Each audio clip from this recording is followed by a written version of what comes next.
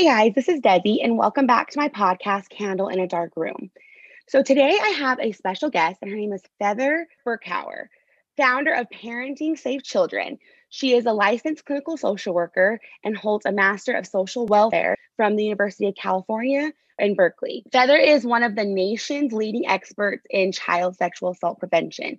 She has dedicated her career, which now spans over 3 decades, to educating parents and youth professionals on how to make their communities off limits to child sexual assault. Using her community-based approach, she has trained over 150,000 school children, parents, and youth professionals across the United States. So I wanted Feather on here today because I think that I talked about this many times in my podcast before, that educating parents is huge on preventing child abuse. That was a huge part in my situation. So Feather, welcome to my podcast. Thank you, Desi. Thanks for having me. Of course, we've been following each other on Instagram for a while now. I love what you do, and you'd always have amazing people on to talk about this prevention. And I think it's just so important. It's definitely one of the main reasons why I do what I do, because again, being a survivor of child sexual abuse, my goal is to make sure that parents know what to look for. Parents know what signs to look for. So why don't we start from the beginning and kind of how you got to where you are first? Okay. How far back do you want me to go, Desi? Like, did you have something happen as a child? What kind of got you into the profession, and like, why did you do what you do? Okay, great question. So when I was studying for my undergrad degree in California, I was studying women's studies for my BA at San Francisco State University, and I was required to do an internship to graduate from my degree. And I had no idea what kind of work that I wanted to do. I just knew somewhere in me that I wanted to work with children.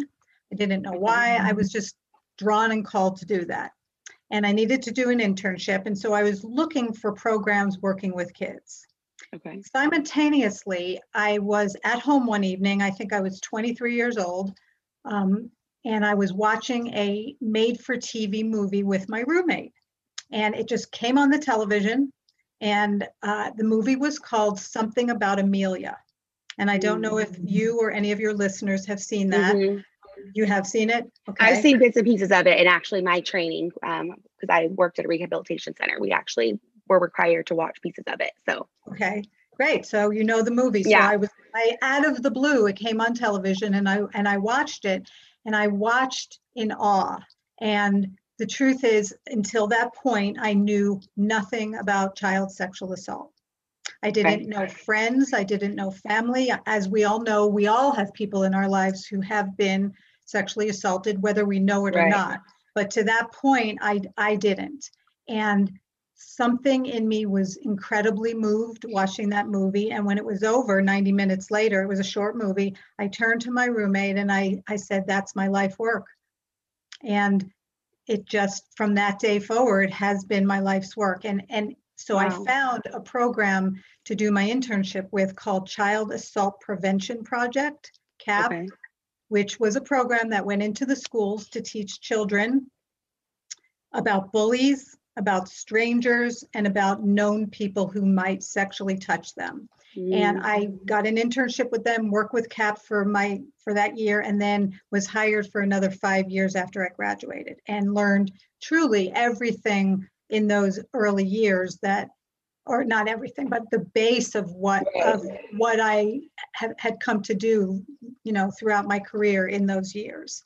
And I did prevention for a long time with children. And just to summarize this and not go on forever about this, through my years of working with children in classrooms on prevention, it became really apparent to me that we could teach kids these skills, and this is the mission of my work now, and the perspective that I come from is that adults are responsible for protecting children from sexual assault.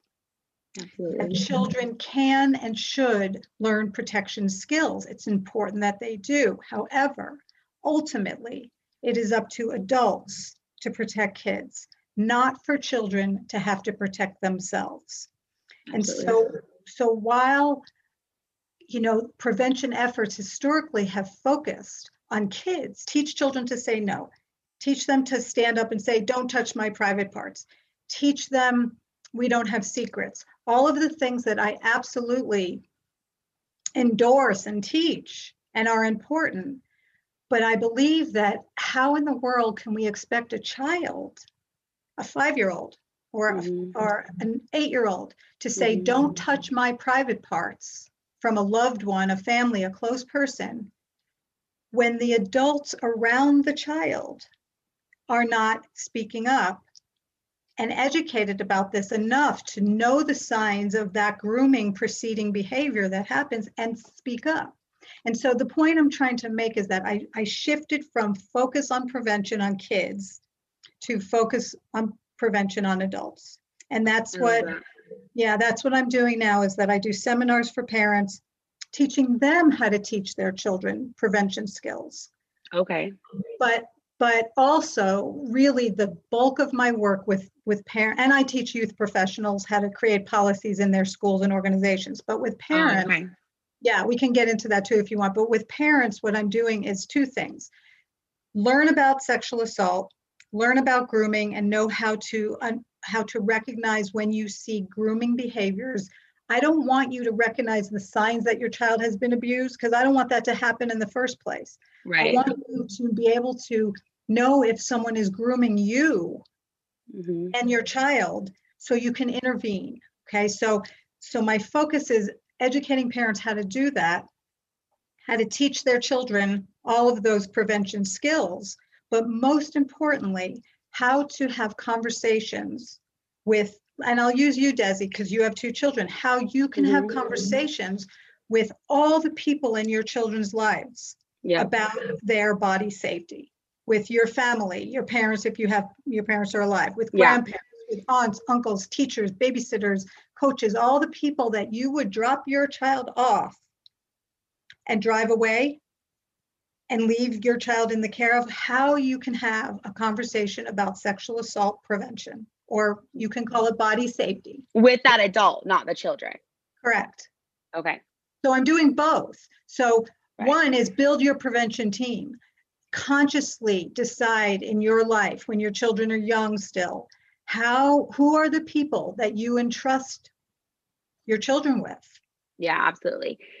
And you purposefully get buy-in from those people around consent, around all the body safety rules that we can go into if you'd like, and that they are part of your team. Because, I didn't say this and you didn't say it in my introduction, or I didn't bring this up yet, but I've worked with sex offenders for quite a bit, where adult offenders, not youth, but men and women who have sexually abused children. And what I have learned over my decades speaking with them is that the only way that we really can prevent this crime, other than having offenders stop offending, which is the ultimate responsibility, but as parents and community, is to talk about this.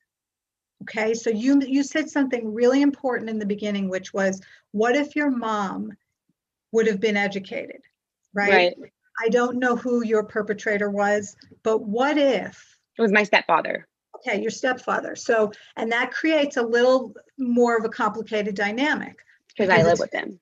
Right. However, what if your mom was educated about what we're discussing, and while she was dating this man, before she married him, before she brought him into your home to parent you, she would have discussed these topics and assessed and screened where this person was around sexual assault, body safety, boundaries, consent. Just that conversation and that message, what I've learned with offenders, deters people who sexually abuse children. Okay. He might have seen, you know what, I better not hang out with this woman and do this to her child, because I can't get access and this isn't an easy victim. Right. And I don't want to simplify this, because, sexual assault is complicated and offenders are very sneaky. But this is the concept that I'm really focusing on and offering. What if the mom or the dad would have discussed private part touching in secret with the babysitter before they hired the babysitter, and gave all family members boundaries around tickling, closing doors when family comes over, around affection and forced affection and consent, and that these conversations were the culture of your home, offenders would have a much harder time gaining access to children. And this is what I call prevention team. Okay, that makes sense. So in my case, it happened for like 7 years, and the way my mom and them explain it in my family is I was very good at hiding what was happening to me. Like nobody knew. I had never told anybody while it was happening. Basically, you know, I would get picked up from school and then I'd be dropped off at school after, and I'd have to put a smile on my face and nobody could know what had just happened. You know, that kind of things happened for a really long time. And of course, I would lie to my mom and say, oh, I got a black eye because I fell at the park, or, you know, things like that, you know. So how do you get it from a child who may be really good, like secretive, but you have like something, like you have off feeling about it, but you know what I mean? But you can't necessarily pinpoint what it is. How do you approach that? Well, my belief is even a kid who's really good like you, and many children are, you know, because they have to compensate. We have to survive. Right. And we know that. Right. And the fear of it being known as much as you wanted it probably stopped is as terrifying as the abuse itself because of the consequences. So my belief, Desi, is that there were signs even though you were good. And an educated adult might be able to see them. A black eye.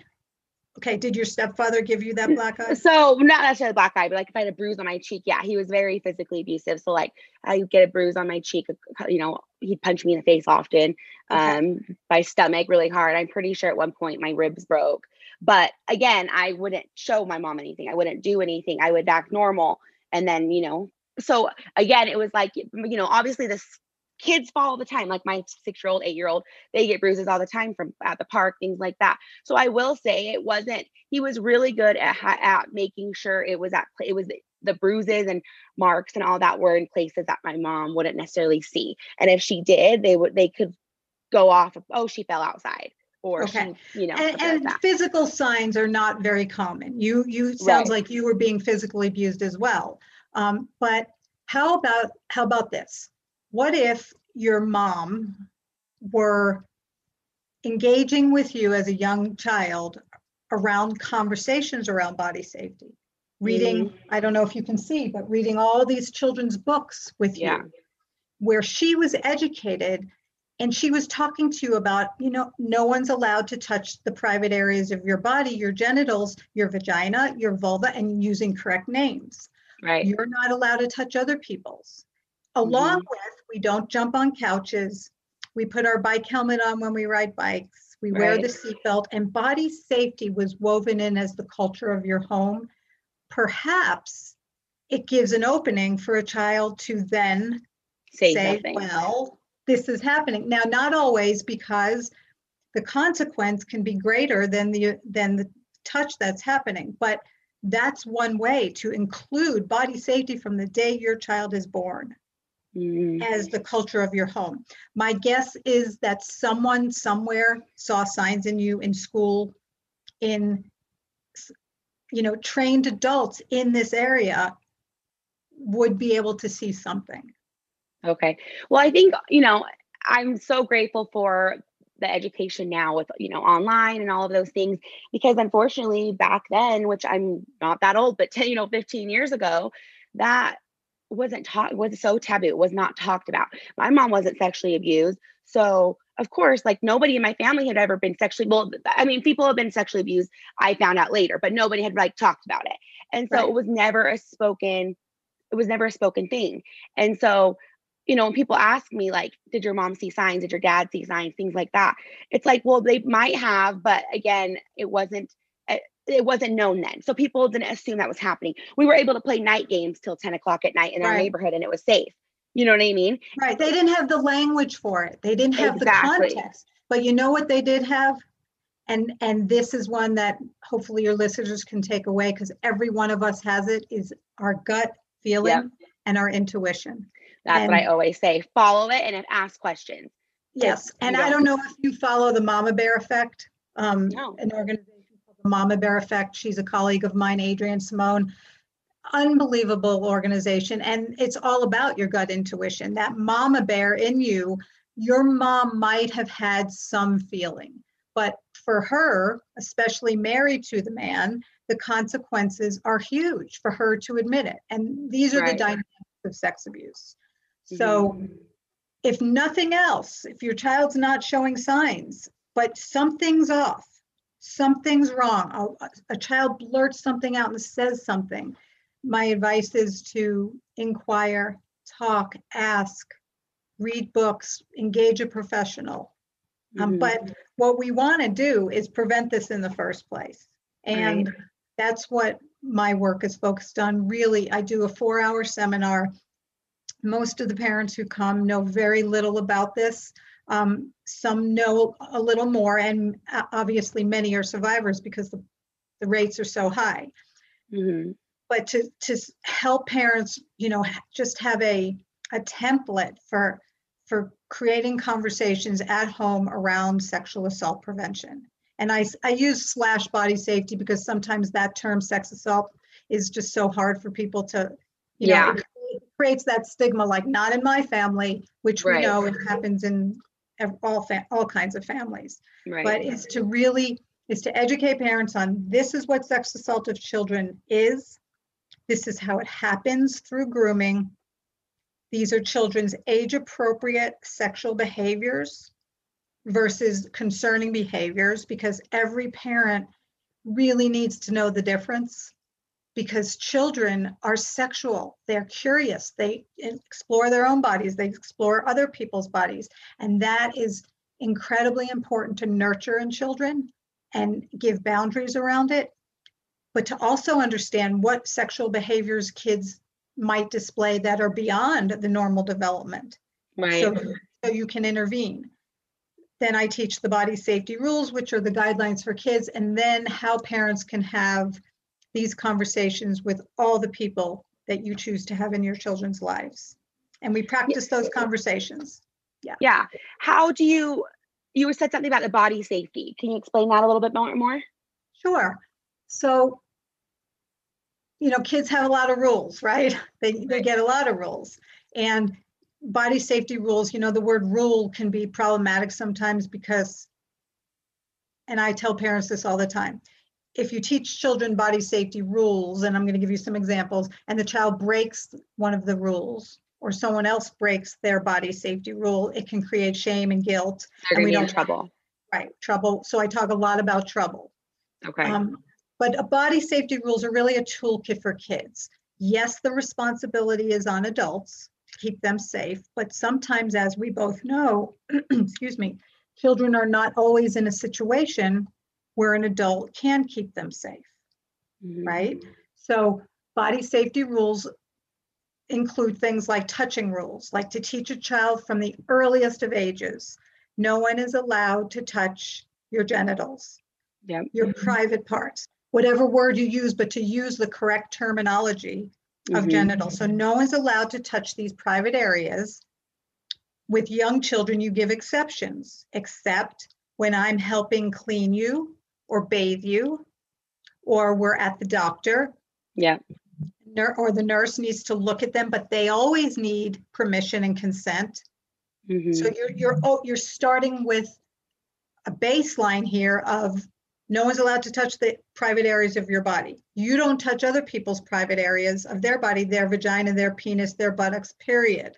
There's no exception to that one. So in that, you're teaching, if another person requests a child touch their body, I mean, in sexual assault, it's not always the child who's touched, but the child's forced to touch others. So those are the body safety rules that address that. Now, you probably know this, and I've learned in my work that so many survivors didn't even know what was happening to them was wrong. Until it was already happening. They they thought they were the only one in the world, or no one had ever spoken to them about it. The perpetrator said, this is normal and my job to teach you, whatever is told. But if a parent starts really young, no one's allowed to do this, and then it happens to a child, they have that information. Right. We talked about this. I can tell, hopefully a child can tell. So those are some of the touching rules. Also, body safety rules would include, you can touch your own private areas when you're in private, and you open discussions about what private means when you're by yourself, when you're alone, because we know that children touching their own genitals is normal, and they do it to soothe and comfort. So that can get included in the conversation. Body safety rules around secrets, that you have surprises in your family, but not secrets. Yeah. And another huge one is consent. You know, parenting your children with just the utmost beliefs around consent, that it is not your child's job, Desi, and everyone listening, to manage the feelings of other people. Absolutely. Yep.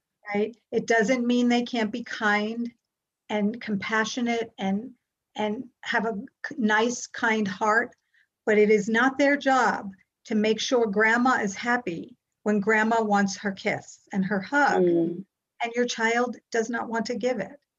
Right. This is a huge part of prevention, is to bring your family in to help role model that for your child, instead of do the guilt trip of, oh, I want my kiss and my hug, you know, and demanding affection. So that's another piece of body safety. Okay. And then another really big one, and I mean, I'd go through 10 of them, but one more I'll mention here. If people want to come to the workshop, I'd love that, and they can learn the full gamut. Are those the ones that you do online? I do them live now via Zoom, because I can't do them live. I live in Boulder, Colorado, and I was doing them live in schools and organizations, and I can't now because of the, so I do them via Zoom. Okay, perfect. And they're on my website. But the other one that's really important to discuss with children is pornography.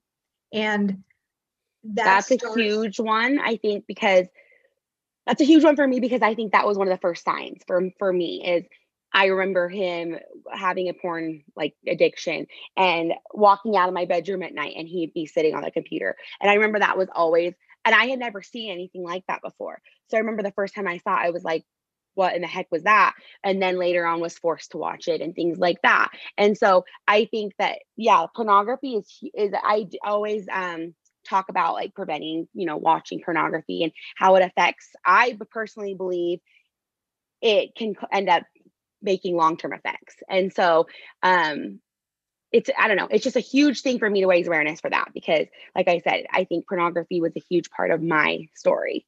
Well, it sounds to me like, by what you just said, that he was grooming you by exposing you to see it before he even made you watch it. Absolutely. Yeah. And that's part of grooming. And so to start with children as young as 5 and 6 years old, because any child who has a device and access to the internet is exposed to sexually abusive imagery. It will happen. The average age is between 7 and 11 when a child has their first exposure. Either they stumble on it or they seek it out purposefully because they're not being properly nurtured in sexual development and they want answers.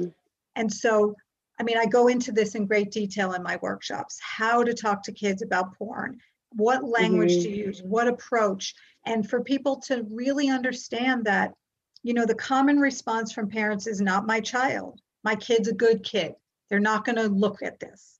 And what I want to say is, it has nothing to do with how good your kid is. Your child might be a good kid, quote unquote, but the internet is not. The internet wants your child to look at porn, and Pornhub and all these other sites are purposefully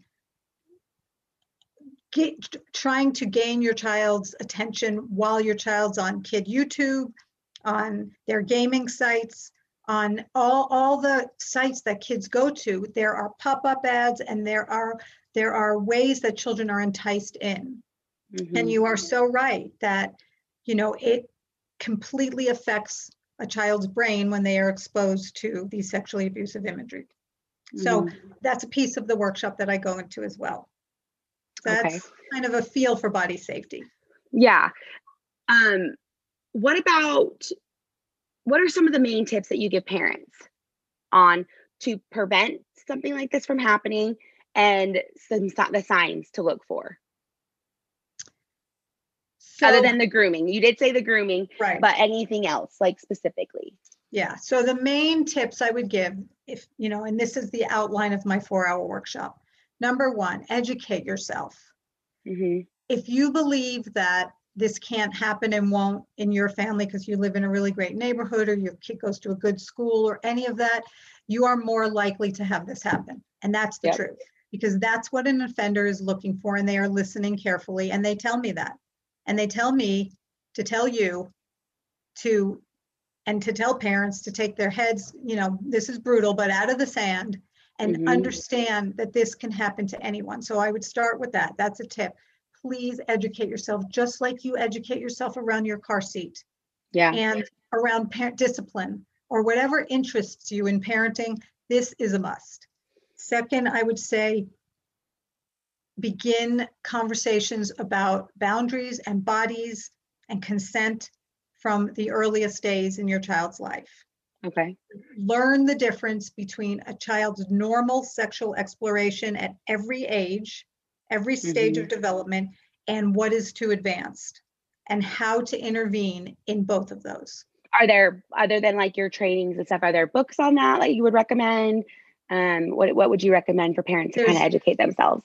There's so much information out there, but I did write a book, and I go into this in great detail. It's called Off Limits. Is that upside down when I show it like that? Okay. It's called Off Limits, and you can find this at ParentingSafeChildren.com, which is my website. And I have a whole chapter on every stage of development.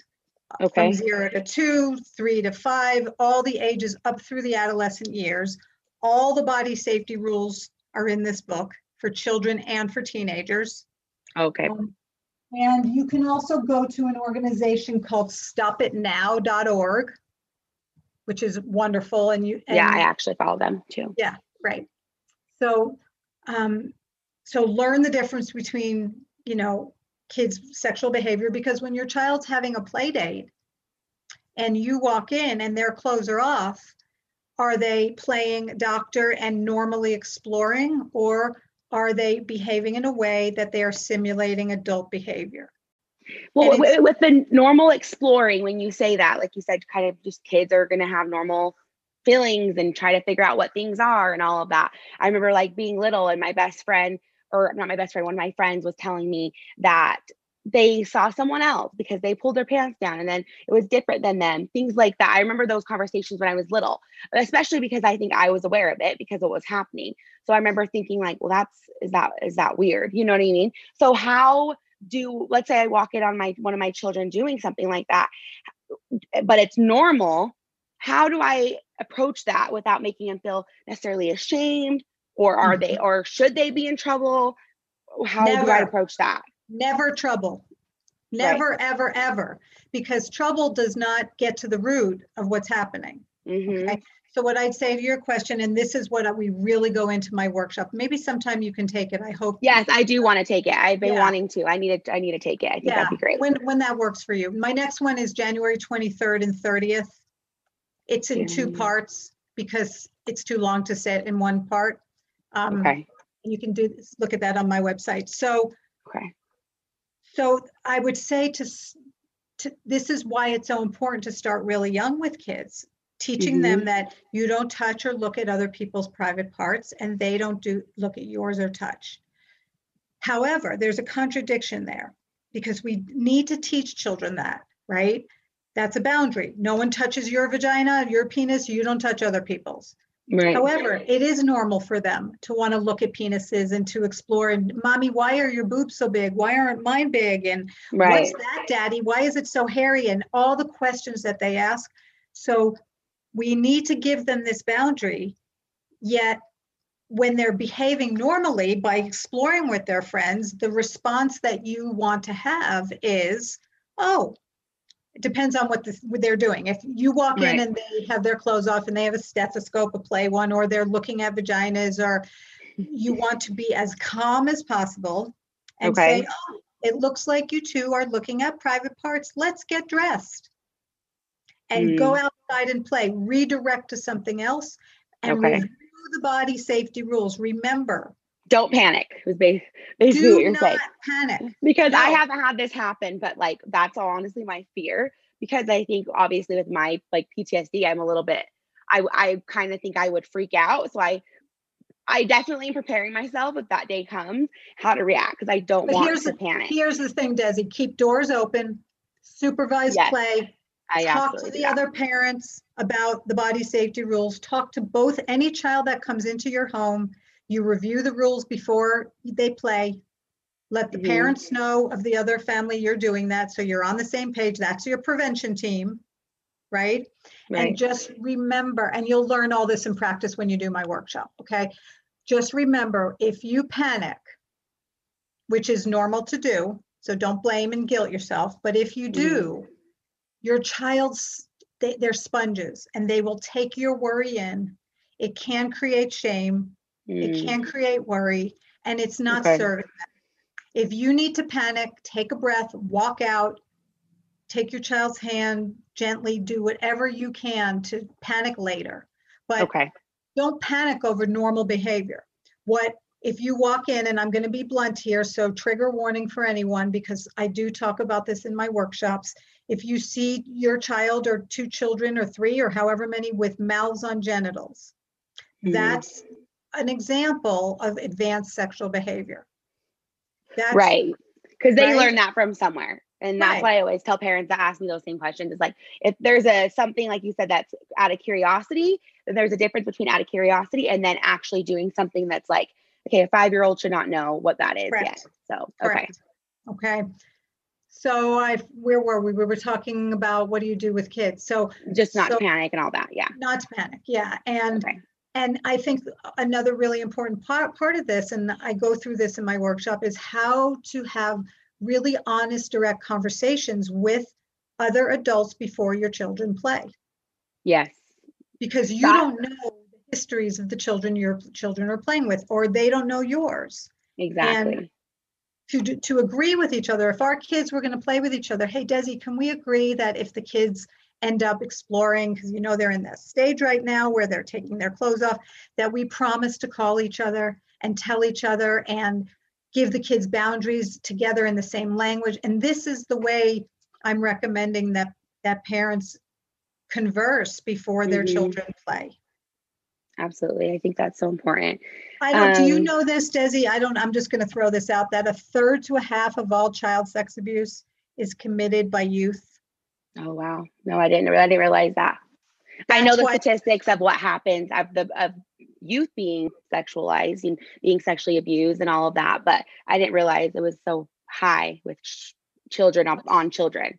Up to 1/2 of abuse that's committed is a child abusing another child, an older youth with a younger. There is so much sexual assault with teenagers and young children, in babysitting, in youth groups, in siblings. And so what I'm talking about is not just about adult perpetrators, which is why it's so important to really educate yourself. And with like a child, okay, for example, if a child comes to me, so I actually have a parent that came to me and their daughter had come to her and said that there were things that were happening with her two friends, which was a brother and a sister, and that they had done, like you said, put their mouths on her genitals, touched her, different things. So of course she reported it. She did the whole, that whole thing. But how do you, because the other child was a boy, was young too, only like 8. He wasn't that old either. How do you approach something like that? Because you don't want to get like hurt an 8-year-old child. You don't want to send an 8-year-old child you can't send an 8-year-old child to jail. How do you explain that to your child, and how do you kind of approach that situation? Because it's such an uncomfortable, weird situation.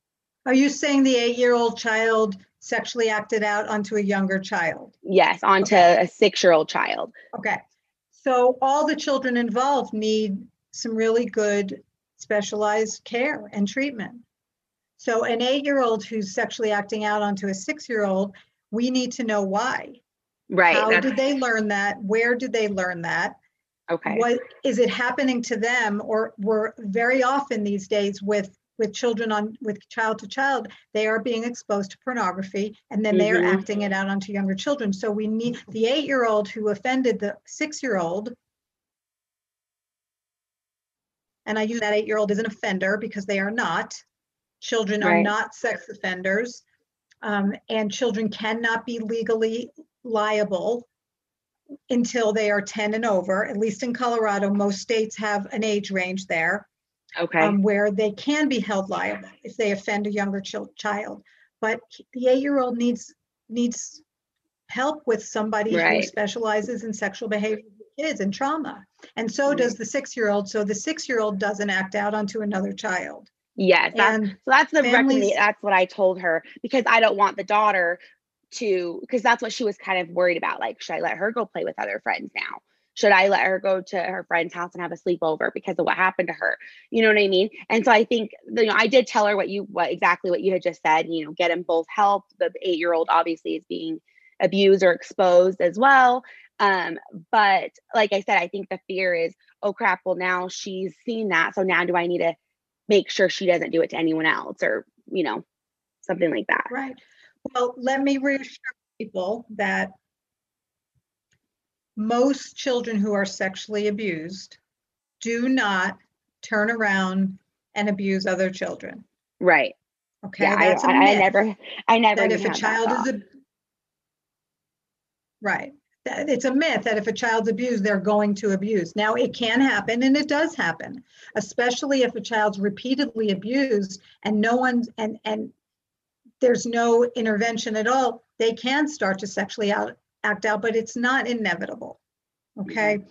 So the answer would be yes, the mom needs to get the little girl who was offended some help, mostly to help her navigate what she experienced. Okay. And hopefully she won't act out onto another child. And probably she won't, but she might. We just don't know. I like what you said, that children cannot be predators, because I think that a lot of people have mixed feelings about that. And so I like that you said that you pointed that out, because I think it's something that parents need to be aware of and need to realize that just because something like that happens doesn't mean their child's going to be in prison for the rest of their life, or their child's going to grow up and have all of these, major issues. And so, yeah, thank you for touching on that. Yes. I don't even like to use the word predator actually in my work, because predator elicits this image of someone who's hunting children, which some pedophiles do that. I guess, more of a pedophile abuser, things like that. Right. But we know that most people who sexually abuse children are men and women, like in your family, your stepdad, who might have been a quote unquote predator, but it's the people closest to us, and the word predator elicits monster in the bushes. So children are not sex offenders. Children are kids with sexual behavior concerns if they act out, and they need treatment and intervention. I love that. Okay. Yeah. I'm trying to think what other questions I had for you. Anything else that you want to touch on that you think is super important for this topic? Well, since we have a few minutes, how about throwing this one in? This is an area that I'm really passionate about, and I'm actually doing some study on, which is parents posting photos of their children on social media. You want to talk about that? I would actually love to do that, because I'm obviously have a following on Instagram and this and that. And every once in a while I'll post a picture of me and my daughter, or per birthday or something like that. But I do always second guess myself. A little bit of history on my thing last year. So my original abuser, my old stepdad, he was released a few years ago. Well, last August, I was called by a detective that my stepfather had been caught. So he was released from prison, and he had been caught with child pornography, and that they ended up doing a raid. They raided his house or his place or whatever, and ended up finding over 200 pictures of child pornography with my face cut out and put on every single picture. Oh. So I had to go to court again, do the whole thing. But my point of that is my panic was, did he get pictures of my daughter because she looks like me? So that's always been a fear of mine, is that someone's going to get, even if it's just her face, because obviously I'm never going to post pictures of her being naked online, but if it's just her face, like somebody putting her face on another child's body. And those are my fears, especially as a survivor. So yeah, can you give us a little bit of advice on that? Well, you just gave the best advice ever. You're just as much of an expert as I am studying this, because you said you second guess yourself. Mm-hmm. So what I tell parents all the time around so many topics, but right now we're talking about posting photos, but this goes for all topics. If you have any inkling, Desi, that you don't want to do this, you shouldn't do this, there's something off about it, listen to yourself. Your gut is your best friend. It is your best radar. Intuition is everything. I recommend this book right here. If you haven't read Gavin de Becker, Protecting the Gift, it's a phenomenal. I'm writing all these down. Yeah, it's a phenomenal book for parents on intuition. So around posting photos of children, I mean, you just said it, that he was caught with pornography with your face. So it is super. That he got from my page, exactly. Obviously. So parents hand their children over. The moment a photo goes online of any of us, of an animal, of whatever it is, it's there forever. Right. There is really no such thing as privacy settings, because you can say, oh, my account is private. Well, we know that 90% or more of sexual offenders, people who offend children, are known to you. Right. So someone in your social media group, your friend, somebody who you are connected with, can be the one copying your photos, right? So it doesn't matter that your settings are private. Once a photo is posted online, it is there forever. So parents need to decide, and it is a personal decision, what you are comfortable posting. So there's this continuum. On this end, some parents say, I will never post anything, any photo, image of my child, because I believe my child has the right to choose and consent, and now they can't because they're a child. I choose to not have my child's footprint on social media until they choose, when they can choose. And then there's, on the other end of the spectrum, parents who post every move their child makes in every scene, in every position, with clothes, without clothes, and anything in between. Just special events. But what we know is that some people who are engaged in pornography and possessing and distributing pornography go to social media sites to look for images.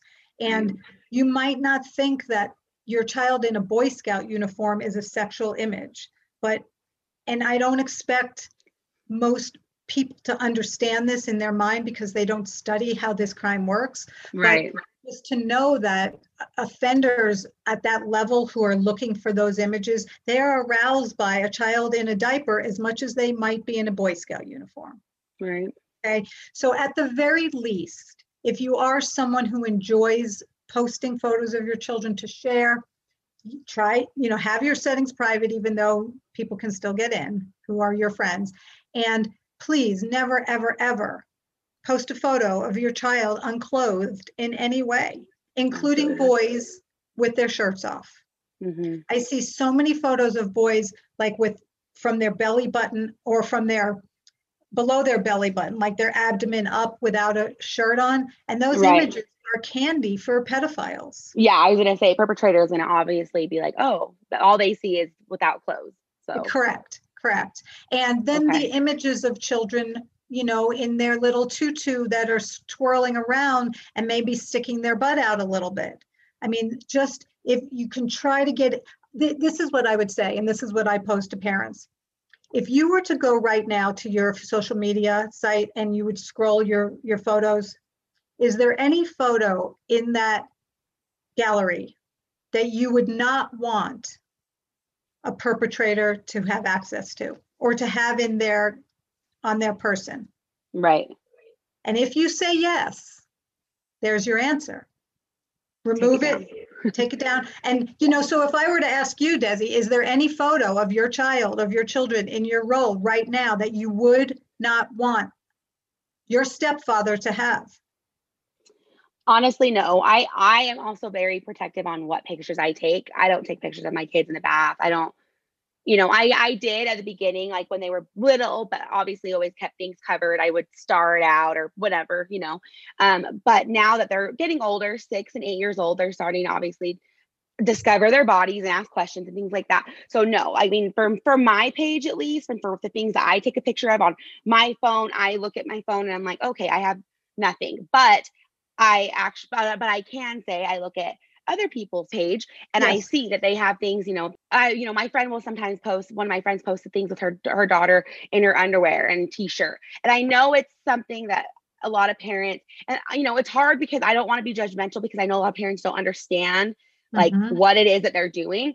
But like you said, for someone like me and you who've been doing this for a long time and are educated on how this works, it's a huge red flag of like, oh no, like don't post that, because that's something anybody who can get their hands on that could turn that into something not like completely inappropriate.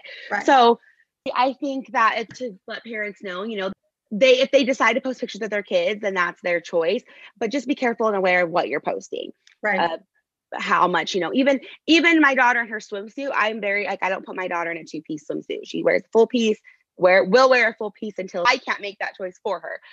Because again, you don't know who's seeing that picture. You don't know who's on the other side of that screen. And so again, I think that for parents that are listening to this, it's not shaming anything that you've done in the past. It's just letting you know that just be aware, because people like my old stepfather and people, that are perpetrators do look for simple things like that.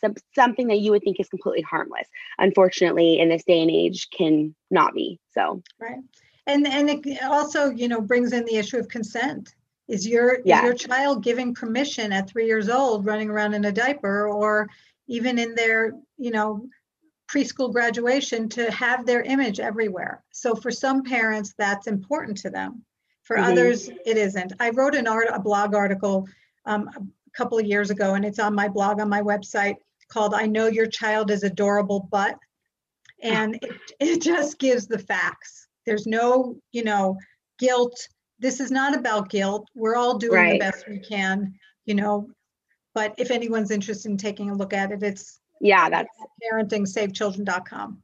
I'll definitely look into that. Because for me, honestly, like, I mean, I do post pictures of my kids, but again, it's just what I post. Like pictures of my daughter, she was a flower girl. So I posted a picture of her as the flower girl, things like that. So again, I think that there's a time and a place to post pictures of your children, but just remember who the audience is, and if your child is going to want that to be on the internet in 10 years, exactly. So okay, I think that's a good one. Anything else that you think is kind of a big important thing to throw out there right now? Oh, there's so much. We could. I know we could do this for hours. We really come to the workshop in January. I think what I want to say, just to wrap up maybe, is that because the statistics of child sexual assault are so high, we know that this is truly a pandemic globally.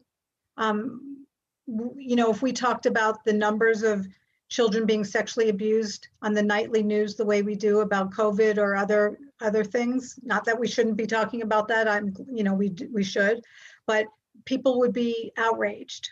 And I want people to know that this is not somebody else's problem. It's all of our responsibility to keep children safe. And I always say it takes a village, because truly. It really does. It takes, if I see a little girl in a grocery store that seems scared or something seems off, I'm going to jump in still, whether I know her or not. So I think that that's something all parents need to be aware of. If you see a neighbor come over and looks distressed and like something's going on, step in. Don't ever feel like you're stepping on someone's toes or crossing boundaries, because as a survivor myself, it's so much. I would wish that somebody would have done that for me. Somebody would have asked questions. Somebody would have done that. And so, don't be afraid to step in if you need to. And people will be afraid, but do it anyway, right? Yeah, exactly. It's scary. It's a scary situation in general, but if someone's grooming your child, or you see behaviors with your child that are uncomfortable to you, and you speak up and say, in our family, we don't tickle, please stop. That might be really scary to say. Your heart might be pounding, but do it anyway for your child. But what I was going to say about the statistics is that so many mothers and fathers are survivors themselves. Mm-hmm. So to commit to learning this on behalf of your children, and to make the culture of your home be one of consent and boundaries and body safety is difficult for people. And so I guess my plea and my hope is that parents can get the support they need to do it on behalf of their children. And there's so much out there. There's another book that I highly recommend is called Parenting with PTSD. Oh, I need to read that. But yeah, it's excellent. And because it is so important for you to do this for your children, Desi, and it makes total sense that it could be triggering for you. Yeah. And for millions of others. Yeah, for sure. Yeah, that's the thing that I'm realizing as of right now.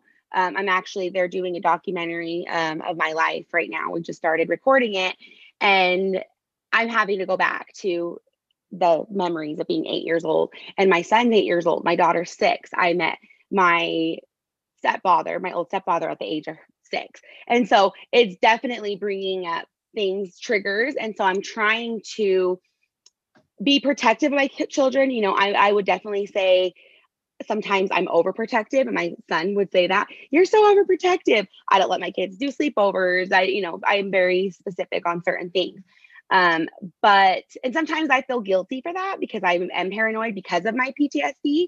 But at the same time, for me, it's like, I would rather be a mean mom than have something happen to my children. But then, like you said, the whole PTSD thing comes in, and it almost causes more panic because I want to make sure nothing happens to them. And I've had a lot of parents say that to me before. They're so paranoid that something's going to happen to their children. And then most of the time it does, because they think that they're looking at everything, but they're kind of off the rail. You know what I mean? Okay, I want to tell you something. First of all, you are not paranoid. Okay. I invite you to take that word out of your language. Your job, you signed up to be a mother and protect your children. That is your job. Yes. Okay.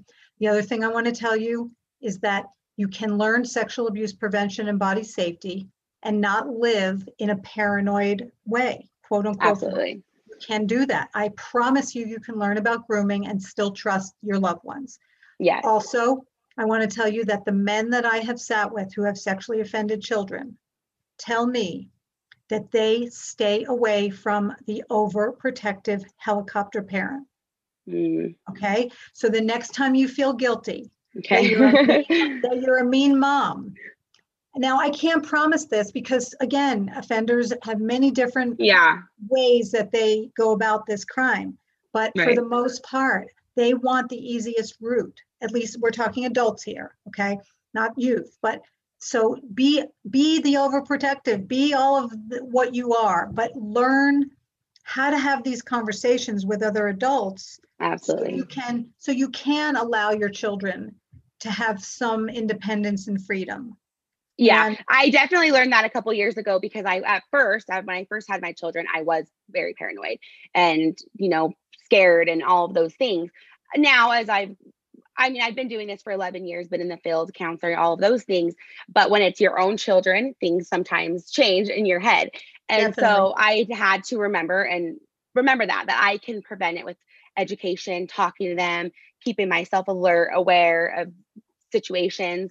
And so I'm very vocal with my children about their body parts and what's okay, what's not okay. My son actually had a doctor's appointment about 2 weeks ago and had to get his genitals looked at.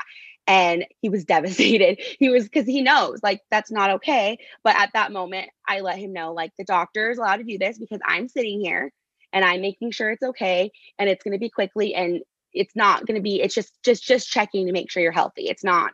There's no secret involved. Yes. Exactly. Good. And I'm also that was kind of my biggest thing. I've been very on top of because I was told to keep a secret. Do not tell anybody. If you tell anybody, I will kill you, threaten on a regular basis. So for my children, I make sure to let them know, Even if somebody tells you not to tell a secret, you tell mommy right away, and then you won't be in trouble. I'll make sure that, it will get taken care of and you'll be safe. So my kids know not to keep secrets. And so, like you said, just those little things that are quote unquote little are so helpful to be preventative for this type of thing. Yes. So I love that you educate parents on this, and it's so important. So thank you for doing this for as long as you have. We definitely need more people like you to prevent this from being our world forever. Hopefully statistics will start going down at some point if more people like you and I stand together to fight this. Like I said, I love what you do and the education that you teach. So thank you so much. Thank you. You guys, make sure you follow her Instagram, Parenting Safe Children. Again, her website is parentingsafechildren.com. That's where you can find her seminars and her parenting workshops. So go on her page and make sure you sign up for that as soon as possible. Again, thank you, Feather, for being on here. I appreciate it. You're so very welcome. Thanks, Deb. I will definitely stay in touch. I'm sure I'll have.